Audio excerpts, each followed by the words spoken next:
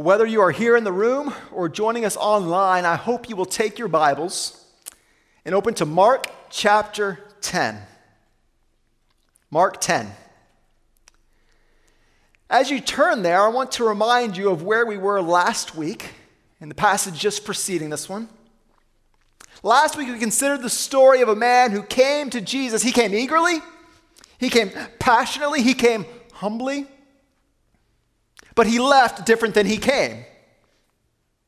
He left sad and sorrowful. It's a story of a man, we know him as the rich young ruler. And what we learned was that he was a man that most who knew him, would have considered him a blessed and godly man. He lived according to the law. He followed the religious traditions.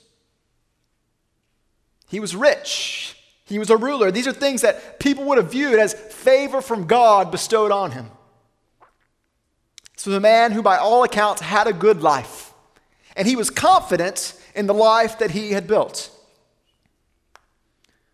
But of course we considered that it was in fact that confidence in the life that he had built and his love for that life that caused him to walk away. He walked away in sadness because he realized that he could not give up what he had established and what he had. He came to Jesus with the most important question any of us could ever ask. He came to Jesus and asked the question, "What must I do to inherit eternal life?" There's no question more important than this. He asked the right question, and we have to assume that he came assuming that he knew the answer. I think he believed that he had done all that he needed to do, and he was coming to Jesus, maybe not expecting anything else but confirmation. But Jesus told him what he expects of him and of all of us, that the way we inherit eternal life is by trusting and depending completely on him with nothing held back. Jesus, knowing this man's heart, told him the only way you can inherit eternal life is to give up all the things that you trust in more than me. Sell all that you have and give it to the poor. Come and follow me. Jesus was telling him, not that we gain eternal life by what we do, but that we gain eternal life by humble faith and full dependence. And for this man, that would mean getting rid of all the things that stood in his way. But what we considered last week was that for him, the cost seemed too high. How could he give up the life that he had? How could he walk away from all the things that he found his security in? So while he came to Jesus passionately and eagerly and humbly, he left sad and sorrowful. And this is true for all of us. We are called to give up all the things we trust in, to trust him fully. We read earlier, back in Mark chapter 8, Jesus says that those who come to him are to deny themselves first, and to take up our cross and to follow him. Last week we saw an example of this man who had to make a choice, and the choice is ours as well. Will we give ourselves fully to Jesus? Maybe you've been pondering the questions we ended with last week. Is there anything that we love or trust in more than him? Is there any part of you that's hanging on to something that you're unwilling to let go of for the sake of Christ? Is there anything you say, Jesus, you can have it all, but this is mine? For the rich young ruler, his mine was his possessions. The cost of giving these things up seemed too high, and so he walked away. And we left last week asking ourselves the same question. Is there anything I'm unwilling to give up for the sake of Christ? Anything we love more than Jesus? Any possession, any pleasure, any person? Maybe as you think about that, you find yourself alongside the rich young ruler. Maybe asking, is it worth it?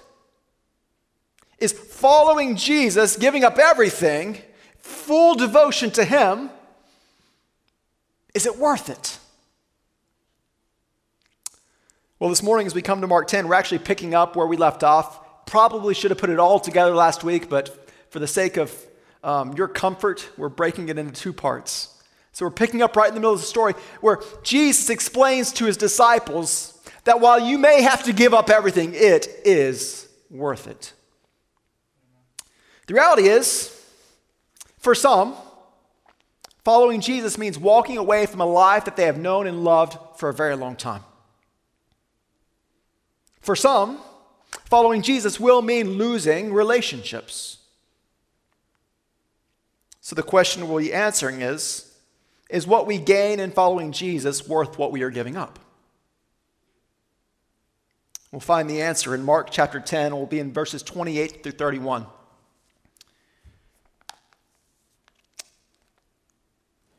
Hear the word of God. Peter began to say to Jesus, "See, we have left everything and followed you." Jesus said, "Truly I say to you, there is no one who has left house or brothers or sisters or mother or father or children or lands for my sake and for the gospel, who will not receive 100-fold now in this time, houses and brothers and sisters and mothers and children and lands, with persecutions, and in the age to come, eternal life. But many who are first will be last, and the last first." The grass withers and the flower fades, but the word of our God will stand forever. Ask that God would add his blessing to the reading and the preaching of his word. If you have the notes, you may have seen the title, "The Gain of Giving Up Everything." The gain of giving up everything. As we left off last week, this was clear, that following Jesus is a high calling and it is a costly calling. As Jesus explained these things to the rich young ruler, he had an audience. At least the disciples were there listening to this conversation. They heard what Jesus said to this man, and then they saw him walk away. And then Jesus explained to them how difficult it is to enter the kingdom of God. Difficult because we must trust him completely, and especially for those who have much, it can be hard. He explains these things to the disciples and then gives this hope, that great hope we ended with last week, that to follow Jesus in this way, it's impossible for us. But nothing's impossible with God. In fact, with God, all things are possible. Now as we pick up, we hear Peter chime in, and usually as a spokesman for the disciples, Peter speaks up and he says to Jesus in verse 28, "See, we have left everything and followed you." Now, this is one of those times where we really would be helped to be able to hear Peter's tone, right? What does he mean? Is he looking for a pat on the back? Jesus, he didn't follow you, but look at us. We have given up everything and followed you. Maybe it's self-congratulatory, which would not be out of character for the disciples, those who debated just a couple of chapters ago who was the greatest. Perhaps he was proud of himself in this moment. Or perhaps it's more of a question. Jesus, we have left everything and followed you. What does that mean for us? Jesus has laid out what it takes to enter the kingdom of God. You must give up everything. And maybe this is Peter inquiring, have we done what you require? And what we know is that the disciples, while far from perfect, that has been well documented, far from perfect, they had given up much to follow Jesus. These are men who walked away from their jobs, walked away from their safe lives, men who risked their own reputations to follow Jesus. And I tend to think that what Peter is doing here is posing a question. See, Jesus, we have left everything to follow you. Have we done enough? But regardless of Peter's intent, what we see is that Jesus begins to provide assurance to those who have made sacrifices. He wants them to know that there is provision and reward for those who follow him. Up to this point, we have seen the cost. We have seen the difficulty. And now Jesus reassures them that those who follow him will not be at a loss. Even if we give up what is most precious, we will not be without. But before we talk about his provision, let's just consider the list that he gives and consider the things that he suggests that some will have to give up. House, or brothers, or sisters, or mother, or father, or children, or lands. Now, we know that there's many things that people will have to give up to follow Christ. For the rich man, it was his possessions. But I think we can all agree that this list includes the things that would rank most precious to most people. Your mom, your dad, your brothers, your sisters. When he says house, houses for us come and go, but for them, a house was a family thing. Land would be inheritance. It's all wrapped up together with their family, isn't it? The family home, the family land. Jesus is explaining here that there will be some who have to give up the things that are most precious to them. And maybe last week was easy for you because maybe you just really focused on the rich man and his issue, and you thought, well, riches isn't my problem, so no worries there. I would give up all that I have to follow Christ. Well, perhaps you need to consider this, that the calling of Jesus could be a calling that could separate you from those whom you love. Now, granted, for most of us, living where we live and living when we live, this probably isn't too much of a fear. Maybe you don't know anyone who has ever had to choose between Jesus and their family. And I would say, if you don't know anyone who has ever had to choose between Jesus and their family, you live in a unique time and a unique place. Because there are examples throughout history when this was the choice. And there are examples even today. And not just overseas, but nearby. For them, it was common. Think about the Pharisees. Their commitment to their tradition, their commitment to their religion. Can you imagine if a son or a daughter of one of these Pharisees who had been testing Jesus decided to follow him? Can you think about the separation that would have caused? This was a real threat in the time of Jesus, and it is something that continues today. There are people today who have to choose between family and Christ. The easy example is those who are raised in devoutly Muslim homes, and maybe you've heard of testimonies like this. It's a common reality that when someone chooses to leave that faith, they do so knowing that they may never be welcomed by their family again. Could risk being disowned by parents, denounced by siblings, written off by their children as a traitor. And you have to know it's not something that only happens on the other side of the world. There are examples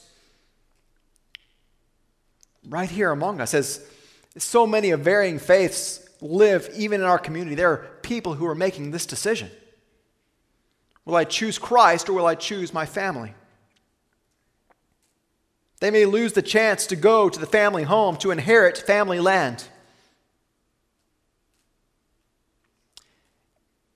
And it's not only for those who come from other faiths. Sometimes we lose our family because as we choose to follow Jesus, we recognize that the way we see the world changes. Isn't it true that following Christ changes the way we live? It changes the things we value. It changes the things we stand for and the things we stand against. And if we are faithful to Christ, we may find that maybe ever so slowly, a separation begins to occur between those who we were raised with and ourselves. as our convictions grow farther and farther apart and our values become more and more evidently different, we may find that there's a choice. We can back away from our commitment to Christ and maintain our family relationships, or we can push in and risk losing them. Some of you, I know, have felt this tension. You've felt this struggle. What we see in this passage is Jesus acknowledging the reality that when we choose to follow him, it will come at a great cost. And so the question worth asking is, do we love Jesus enough that we'd be willing to endure that kind of separation, that kind of loss? Do we love him enough that we would choose him over the people even whom we consider most precious? It's a hard question. But perhaps, and maybe just because it doesn't seem like a reality, you say, yes, of course. I would give up all to follow Christ. And if that is your testimony, I'm glad for that, but let me push you just a little bit. Is there any sin you're hanging on to that you struggle to leave behind? Because if you say you're willing to leave mother and father and sister or brother, but you won't let go of your sin, then perhaps your commitment isn't as deep as you would think or claim. Are there things that you give yourselves to that get in the way of serving Christ and others? Maybe for you, you're consumed with your work, and you make all the justification for why it is good and right, but at the end of the day, you would not give it up for the sake of Christ. Or maybe it's your hobbies. And time again, you find yourself elevating those hobbies over the opportunity to serve Christ and his church.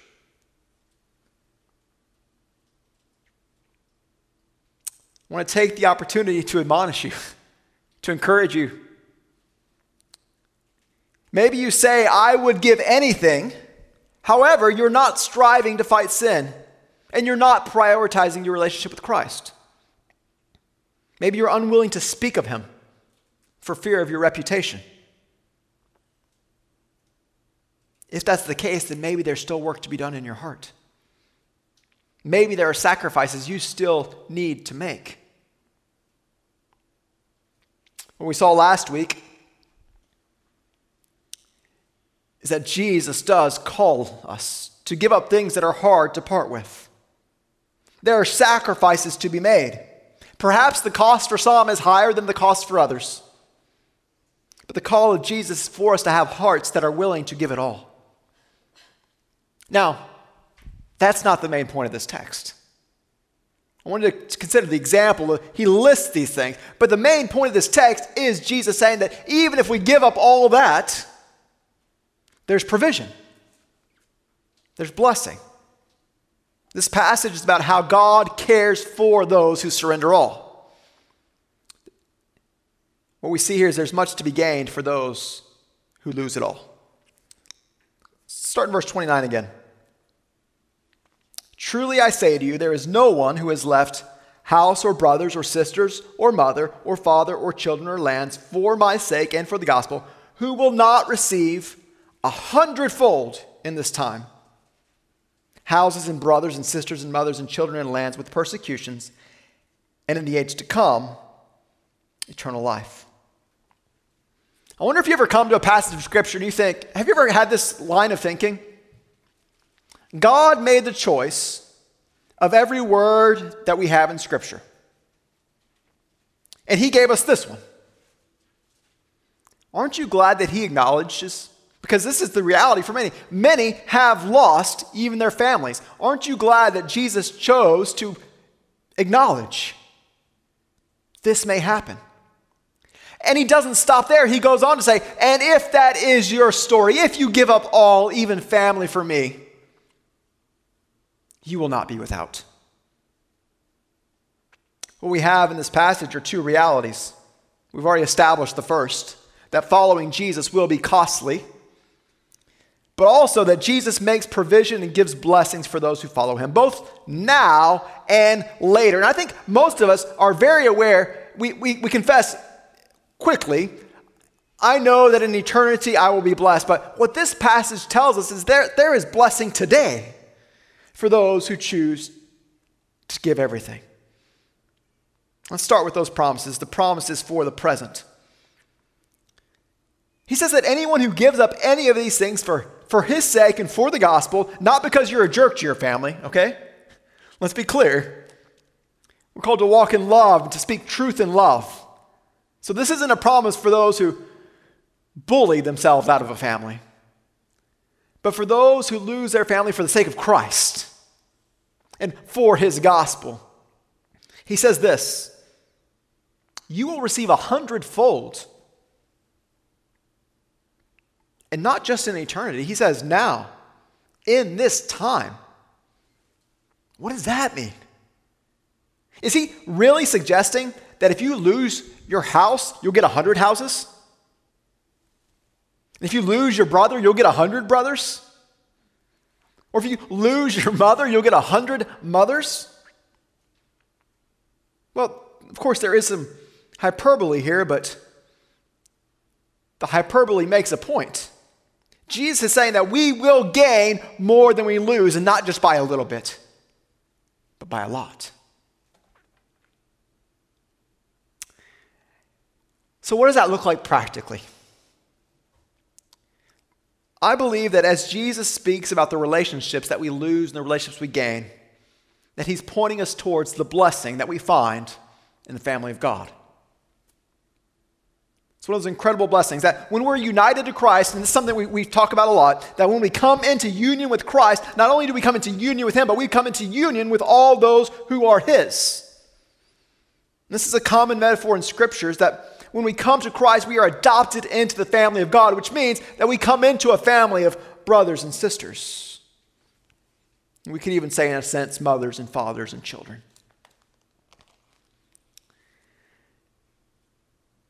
And consider this. While there is great value and a sweet gift in the families we're born into, that the family of God, in many ways, is every bit as real as the family we're born into. In fact, it's more permanent than the family we were born into. I think we should remember, as we consider what's being said here, the scene earlier in Mark. Remember back in Mark chapter 3, Jesus is in a house and there's a crowd around him, and his mother and his brothers come to where he is, and they're trying to get to him, but they can't get to him because of the crowds. Let me read for you, starting in Mark 3, verse 31. It says, and Jesus' mother and his brothers came and were standing outside, and they sent to him and called him, and a crowd was sitting around him, and they said to him, your mother and your brothers are outside seeking you. Jesus answered them, who are my mother and my brothers? And looking about at those who sat around him, he said, here are my mother and my brothers. For whoever does the will of God, he is my brother and sister and mother. Now, we considered this passage in great detail last year. Let's be clear about this. Jesus is not saying here that family is to be discarded. This isn't an insult against the family. In fact, if you read through the Gospels, you'll see over and over again the love that Jesus has for his family, especially his mother. I don't think we should read this and somehow get a suggestion that Jesus has a low view of the family. He designed the family. He gave us the family as a good gift. What we see here is not meant to disparage the family, but to lift up the family of God. He says that all those who do the will of God are his brother and sister and mother. He's helping us consider that to be in a relationship with him is to be joined or adopted into the family of God. And based on this reality, he says what he says in Mark chapter 10. That those who leave those who are closest to them to follow Jesus will not be left alone. You'll be welcomed into another family. Now, let's be careful here. What we don't want to do is diminish the pain that's involved. for someone to have to leave behind a mother or a brother. That's significant, isn't it? However, we also do not want to diminish what Jesus is saying we gain, because it too is significant. He's saying if you are his, you belong to his family. And so you have brothers and sisters and mothers and fathers and children who love you. So while we don't want to diminish the pain of leaving an earthly family, let's also not diminish the benefit we gain as we enter the family of God. What we see here is that the person who leaves any of these things for the sake of the gospel can do so knowing that they will gain fellowship with other believers and welcome into the houses and lands of others. This is what Jesus is teaching, and it's something that we strive to take seriously as a church. We created our purpose statement. We have it here as a reminder. You see that big word at the top. It says, we are a family. We exist to glorify God by helping people experience life change through the gospel of Jesus Christ. We believe we're more than a group of people. We're more than a club, more than a social society. Jesus calls us family. And he tells us that there will be some who leave their earthly family to join our family. Church, that is something to be taken seriously. Because if there are those who are walking away from everything and looking to this, what a responsibility we have to one another. We are far more than a group of people that come and sit in here Sunday after Sunday and leave. No, we are people whose lives are to be joined as family. For practical help, like when a tree falls because of ice, and far beyond that, to be someone who weeps when they weep and rejoices when they rejoice, someone to whom sin can be confessed and comfort granted. We are called to live as brothers and sisters and mothers and fathers. And I just want to encourage you, if you think of those who are part of our church as just people who happen to be a part of the same group you're a part of, you have way undersold what God has called us to. And this is why it should be unbelievably painful for us that we have been separated from so many for so long. Some of you online, we love you, and our hearts do break. I know yours do too, because you're separated from us and we're separated from you, and that hurts because of what God has formed in us. We're his family and family to one another. There are some who, for the sake of Christ and the gospel, will lose their family not by their own choice. I think there's also application here for those who, for the sake of the mission, must be separated from their family. Consider our missionaries who have left their homes and gone to other parts of the world. There are people whose families do love them, but they're separated by miles or even oceans because of the call of Christ. And this promises for them as well.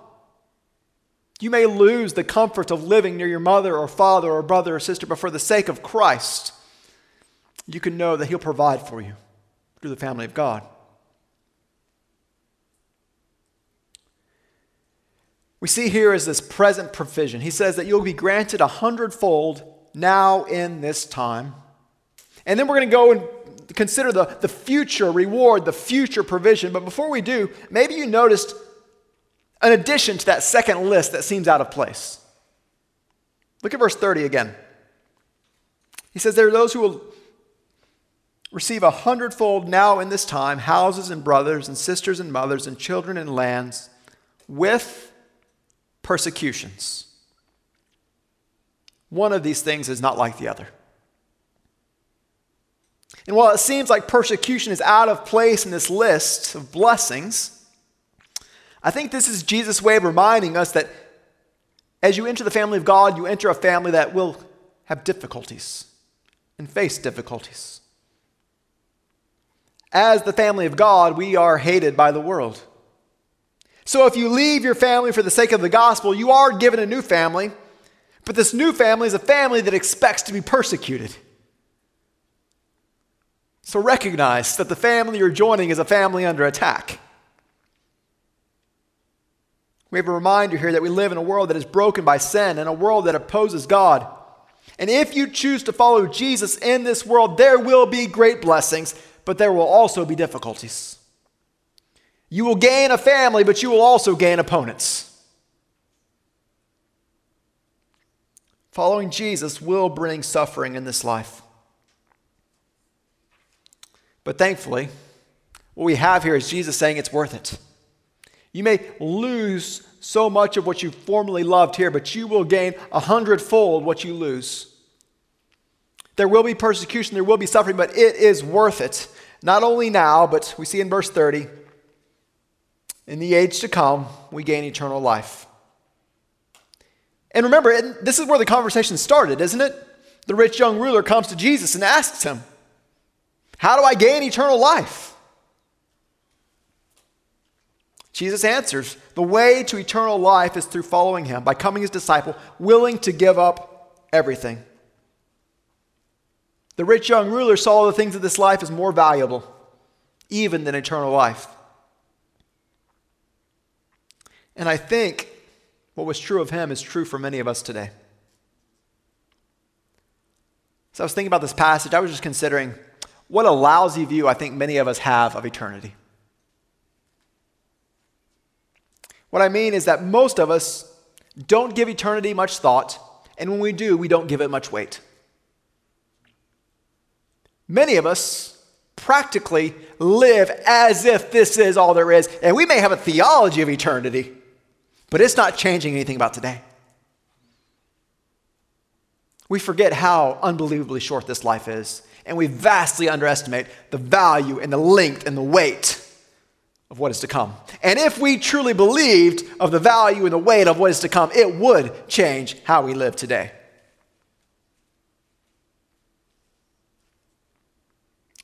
I think many of us are deeply invested in the things of this world to the neglect of things that last forever. Too many of us are giving more attention to investing in retirement than we give to investing in eternal things. We give more energy to caring for our physical body than we do to caring for our soul. We've proven over the last year what great lengths we will go to protect those we love from a virus. And there is a place for that. But how much more care should we give to helping those around us prepare for what is to come? My point is that we do not think enough about eternity.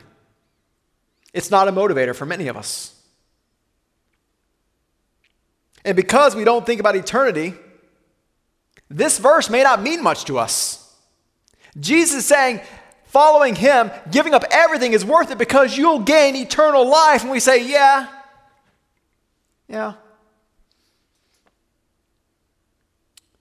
But consider the weight of what we're talking about. We may have 70, 80, 90 years up against eternity, and we're going to invest all in this time? God forbid.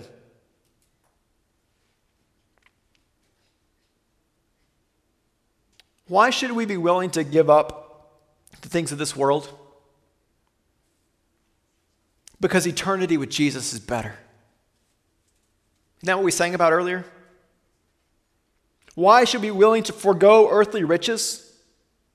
Because eternity with Jesus is better. Why should we abstain from things that seem pleasurable to us in the moment? Because eternity with Jesus is better. Why should we be willing to leave houses and brothers and sisters and mothers and fathers and children and lands? Because eternity with Jesus is better. I was reminded of the song we sing together at times. We don't sing it much now because I need Gary. I'm not that good. But when Gary comes back, we will sing again, "A mighty fortress is our God." And in that fourth verse, we sing, "Let good and kindreds go, this mortal life also. The body they may kill, God's truth abideth still. His kingdom is forever. It's a reminder of the value of eternity. And I think some of us probably need to spend more time being reminded of what is to come. Because if we have a proper view of what lies ahead, it will change the way we live today. There is nothing in this life worth having or holding on to, reputation or money or even family, if it keeps you from gaining eternal life. And if you read the scriptures, there's no way to miss this. The hope of what is to come far outweighs what we gain in this life. Brian read for us earlier the words of Paul.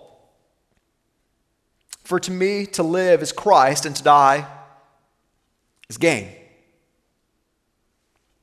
If I am to live in the flesh, that means fruitful labor for me, yet which I shall choose I cannot tell.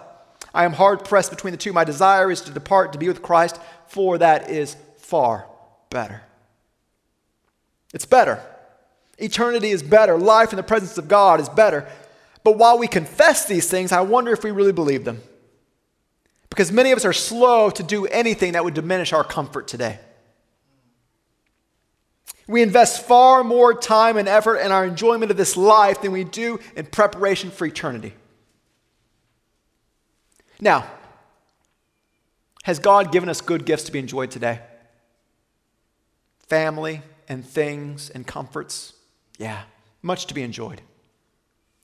But let us not enjoy his good gifts to the neglect of the mission that he's given us. We must be faithful. Many of us are glad to do things for Christ if they don't cost much, but we're not willing to make any kind of significant sacrifice. So I think we need to consider carefully the words of Jesus, to consider there's nothing in this life worth holding on to that keeps us from eternal life. Not that we earn it. It's given to us. It's a gift that comes through faith, but faith means full dependence on God, nothing withheld. Truly I say to you, there is no one who has left house or brothers or sisters or mother or father or children or lands for my sake or the gospel, who will not receive 100-fold now in this time, houses, brothers, sisters, and mothers, and children and lands, with persecutions, and in the age to come, eternal life. I referred to it before. It bears repeating again. The words of Jim Elliot, the missionary to Ecuador who was killed by the very people he went to serve. Mr. Elliot said, "He is no fool who gives up what he cannot keep to gain what he cannot lose." You're no fool if you give up what you cannot keep in order to gain that which you cannot lose. I'm afraid that too often we're tempted to give ourselves to things that are temporary, things that we will lose. We invest everything in things that will go away and invest very little in things that will last forever. We pour ourselves out for position. We pour ourselves out for money. We pour ourselves out for success, and we risk losing what's of eternal value. We allow others to go into eternity, and we don't so much as speak. Jesus tells his disciples, men who had given up everything, for you, there are blessings in this life, and then there's life eternal. And if we're going to believe and live out what Jesus is saying here, we're going to have to do some adjusting of our ways of thinking, because this kind of thinking doesn't come naturally. Sacrifice doesn't come naturally. Walking away from things that are precious does not come naturally. We are so trained to look at things through a worldly perspective. So most of us see people who are successful. We see people who are well established. We see people who are well adjusted. And we hold them up as the standard. No doubt the rich young ruler was a man who many wanted to be like. He had wealth. He had position. He was moral. Many would have said, I want to be like him, not the disciples. These fishermen who are wandering around with this teacher. Many, if they had to choose, would say, I want to be like that guy. But that was a man who had chosen to walk away from Christ and given up eternity in the process. We have to learn to look through lenses that are different than the lenses of our world. Jesus pushes us to consider that the economy of the kingdom is different. We see that in verse 31. But many who are first will be last, and the last first. I've referred to it before as the upside-down kingdom. We have our way of thinking, our way of ranking people, but the ways of Jesus is different. They seem backwards or upside down. Because Jesus doesn't look for those who are rich or powerful or beautiful, although some of you may be. He looks to those who are humble and full of faith. The truth is that in eternity, things will look different. Some who we would look to as first in this life, the rich, the powerful, and the successful, will not have a place in the kingdom of God. And many who are last in this life, the lowly and the poor and the weak, will be great in the kingdom of God. And it's not that riches are bad or that being poor is somehow noble, but it's about the position of our hearts. What we saw last week is that often those who have much in this life struggle to depend on God, while many who in this life have nothing else understand their need. As we pursue Jesus, we have to give up things we want to keep, but we will be given things we can never imagine. If we stake our lives on riches or relationships, ultimately we will not have anything to hang on to, no place to stand. But if we give up everything for the sake of Christ, we will gain 100 times what we lose, and beyond that, eternal life. So what was the question we started with? Is giving up everything worth it? The cost is high, but what we've seen is that the gains far outweigh anything we would give up. So this morning, I just want to encourage you to take stock. I want to encourage you to ask yourself hard questions. What do you value the most?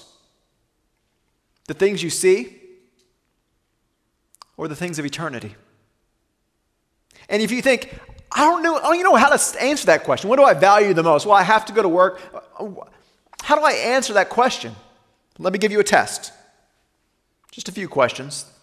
I'm sure you could make the test longer on your own. What does your schedule suggest that you value the most? That's question one. Trying to consider what you value. How do you spend your time? Question two. Pull up your bank account or your credit card statements. What does the way you spend your money suggest that you value the most? If you want to know what you value, consider the way you spend your time and consider the way you spend your money. These are really good indicators of what you value the most. And if at the end of your budget, there's nothing that's been given out of a sacrificial, generous spirit to others, maybe you don't value the things of God as much as you suggest that you do. And if your time and your calendar is full of all the things that you must do to further your position and your personal gain, and very little time is given to the service of God and others, maybe you don't value the things of God as much as you say you do. And I recognize that's hard to reckon with, but it's something we must all do. Third, what are your relationships and the way you use your relationships suggest that you value the most? What is your angle when you gain a friend? Is it for what you can get or for how you can serve? What about your spouse and your kids? Is this something you have because it makes you look well-adjusted to have a family and kids? Or do you look at your family and kids as an opportunity God has given you to serve and to point others towards Christ? What are your relationships, and the way you use your relationships suggests that you value the most? Do we use the people we work with as people to step on in our pursuit of the next position? Or do we see the people around us, even those who may get in our way of promotion, as people to be loved and served for the sake of Christ? I know the temptations, how easy it can be to live based on the values of the world. But I want you to recognize that the call to follow Jesus is not something that can be regulated to Sunday mornings. Following Jesus should cost us something. We are called to give our lives. And I hope that you believe the words of Jesus, that no matter what you give up now, you won't be without. He will give you more, both in this life and in the life to come. That's his promise to us. May we trust him.